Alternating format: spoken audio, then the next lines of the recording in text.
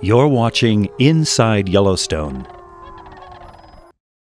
The amount of snow that falls in Yellowstone during these cold months can help determine how healthy the Yellowstone fisheries will be over the next year.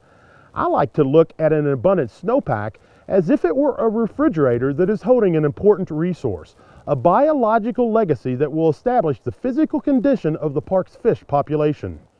That legacy begins as a snowflake, but by spring it will supply a torrent of water that will reshape the park's streams and rivers.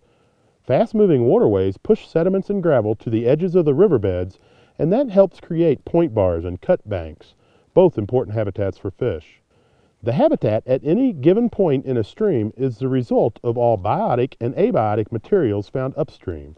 Those materials are averaged across the stream every time a new tributary flows into the main channel.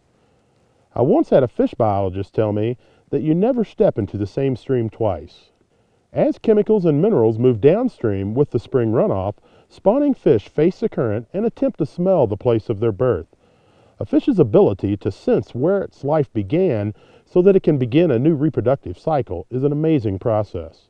Yellowstone National Park has 11 native fish species and 5 non-native species. The park's high mountain geography helps to create the perfect cold water habitat that our fish need.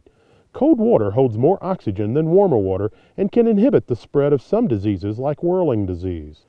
Due to drought and thermal runoff, there may be periods in summer where the temperature in the park's rivers become too warm for trout. If possible, fish move into cooler tributaries during these times. Yellowstone remains one of the most significant near-pristine aquatic ecosystems in the United States. With some 2,463 miles of running water and 630 lakes and ponds, all life here relies on a good winter snowpack, and it all begins with a single snowflake.